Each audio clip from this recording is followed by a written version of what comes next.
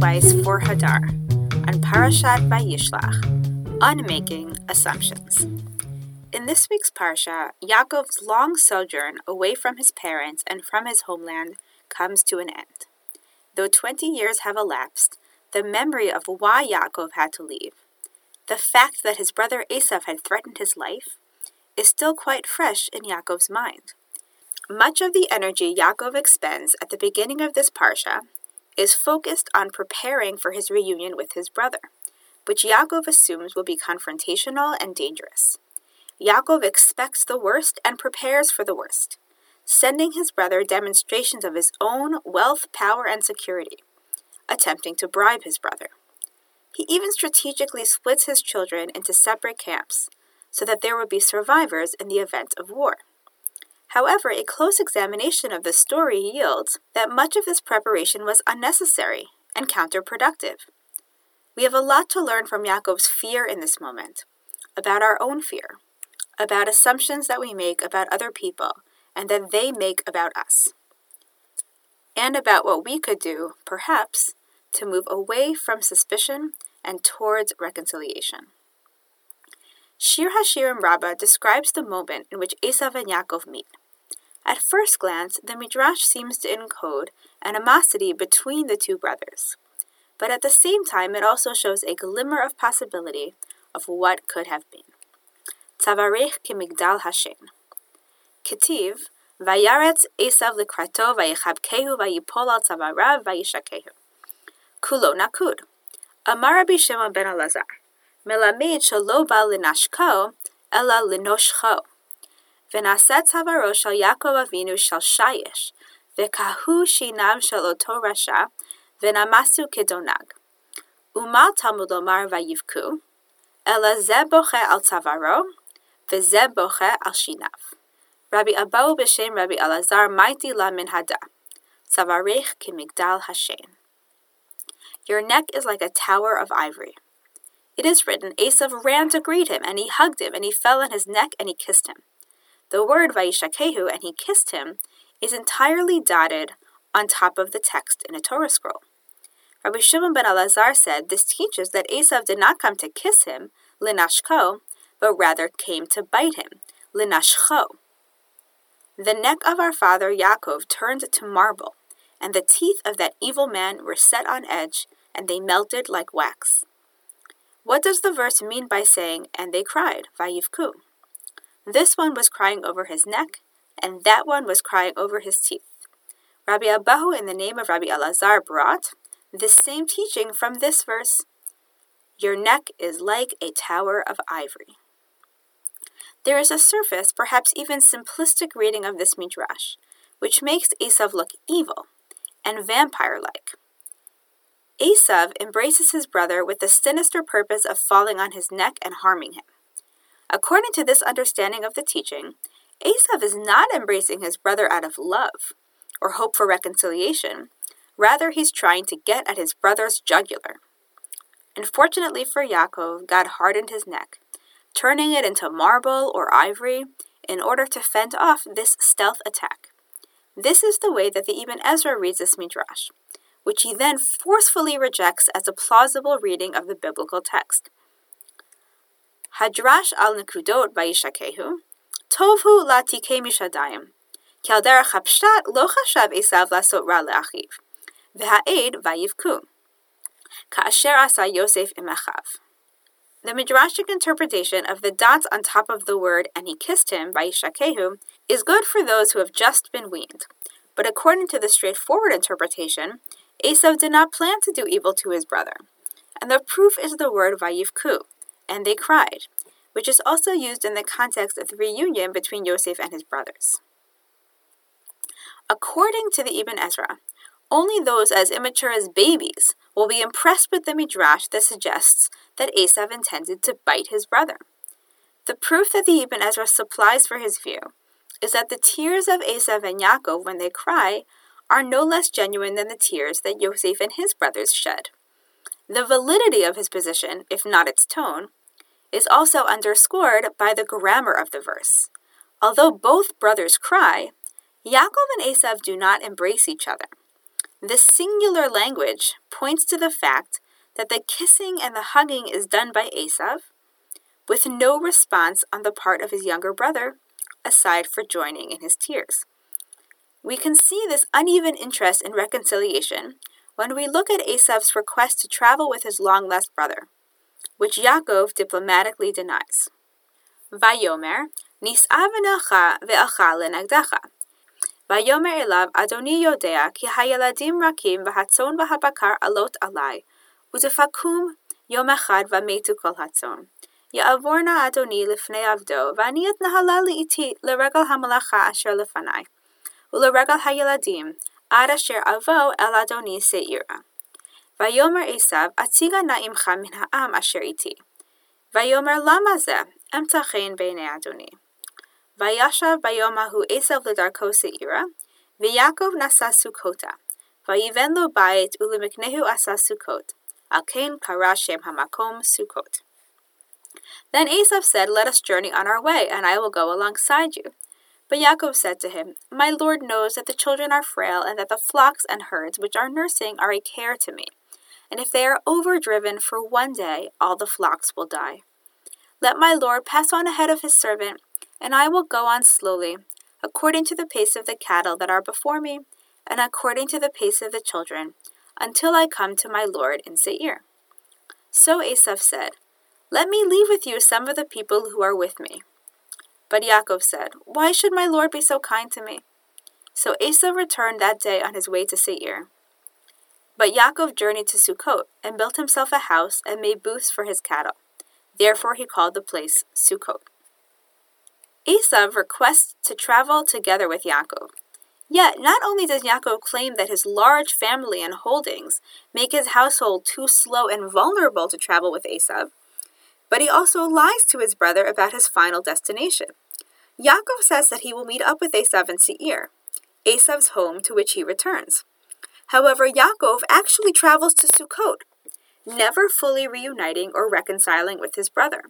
It becomes clear that Esav bore no ill will towards Yaakov, and he actually wanted to be his brother again, to reunite their families. It is Yaakov who remains distrustful, Yaakov who prepares for war, and Yaakov who insists on maintaining his distance.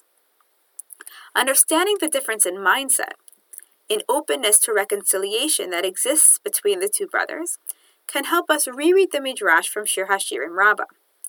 Perhaps the Midrash is not about the objective reality of what Esav is trying to do to Yaakov, but about the tragedy of the way that Yaakov reads his brother, as sinister rather than loving. So traumatized is he by his brother's once murderous intent. This invites us to re-examine the Midrash, to make a Midrash of the Midrash. Esav's approach is dependent on an often mistranslated verb, kuf hey hey. When Yaakov's neck hardens, the Midrash says that Esav's teeth were affected and then melted, v'kahu shinav. This root, translated above as set on edge, is often mistranslated as smashed or broken. Another famous Rasha whose teeth are set on edge is the evil son at the Seder. There, too, his teeth are set on edge in the sense of his being put in his place, being talked down to. It is possible to understand that Yaakov's attitude insulted Esav, that it hurt his feelings. Not that Esav's teeth were shattered in any physical way, and in fact, the term that follows, quote, his teeth were set on edge, end quote, is that they melted like wax, vinamasu kedonag. If Esav's teeth were smashed, that indicates that he bit his brother with force.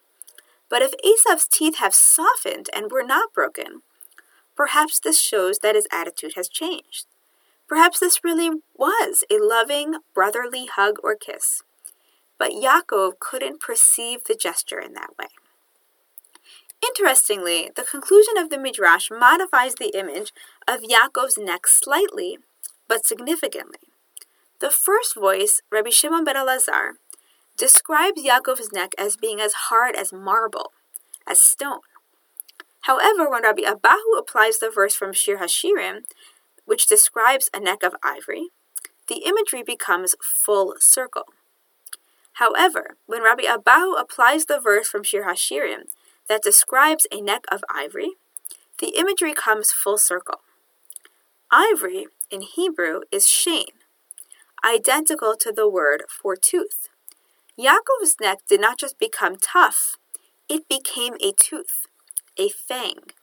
Yaakov experiences Esav's proximity to him as a bite, because his own neck is itself a tooth.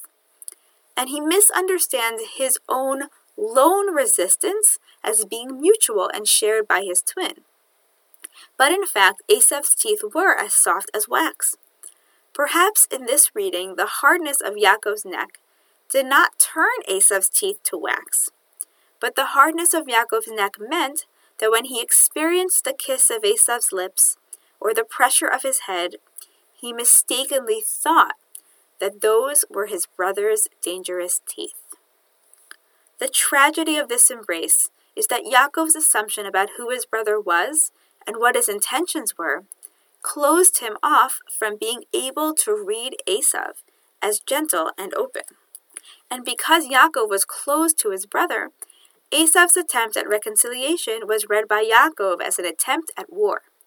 His neck was as tough as stone or ivory, because Yaakov's heart was hard and resistant. There is another impasse recorded in the Torah that tells a similarly tragic tale, the case of the tunneling thief.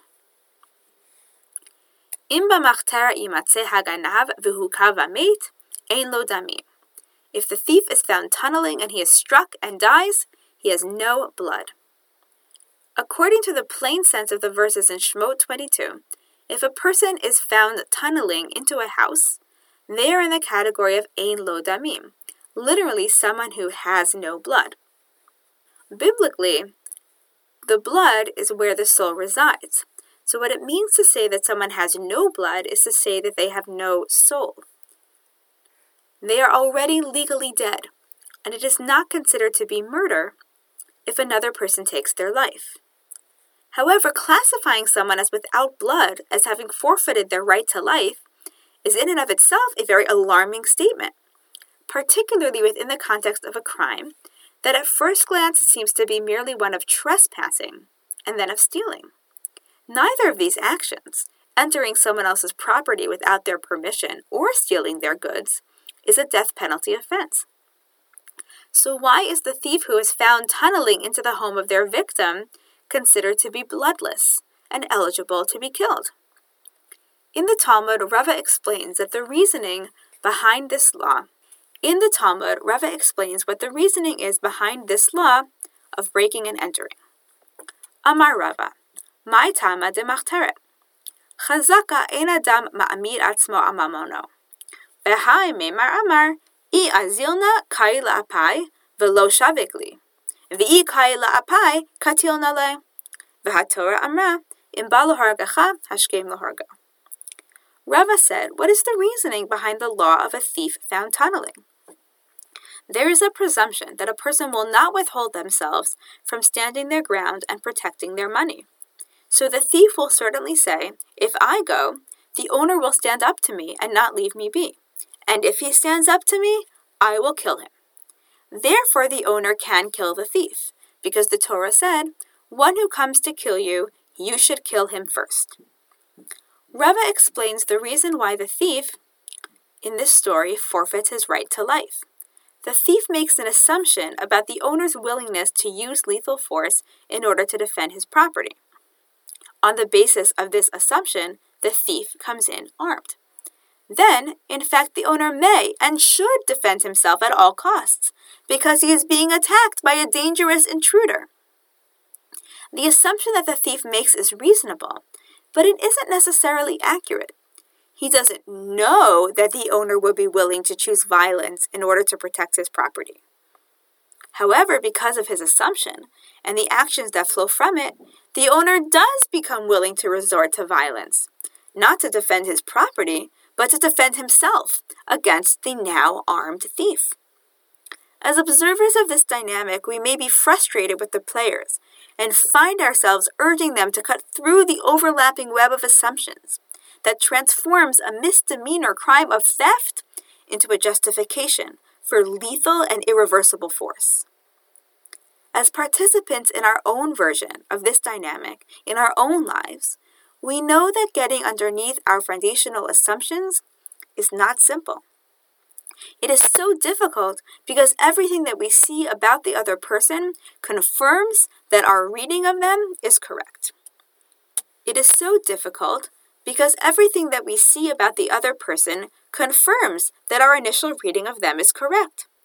We see the violent attitude of the owner and think that it is because of his willingness to defend his property, our foundational assumption, when actually the owner is coming to defend himself against us, and the way that our assumptions about him have enabled our malintent to increase and escalate the situation.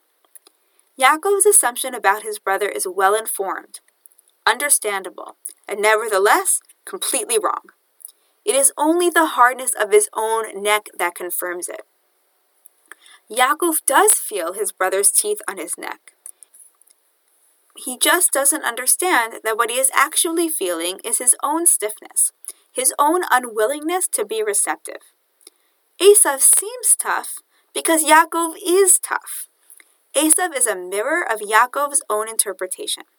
The lesson here is as easy to see as it is difficult to live out. The assumptions that we make about other people are entrenched in us by our confirmation bias. And often what we believe to be true, we then make true. If we believe that someone doesn't like us, they will come to dislike us. If we believe that someone underestimates us, we will be led to behave in a way that indeed makes them judge us poorly, as less than our full, capable selves. The challenge is first to recognize when we've made assumptions, and then to realize that even if our assumptions turn out to be real or to seem true, that doesn't mean that we have to live guided by them. We can choose to soften our hearts and receive the hug that we once thought so threatening. Wishing you a Shabbat of softness. Shabbat Shalom. Thank you for listening to our weekly Divrei Torah. To see more from our archive, please visit hadar.org/Torah.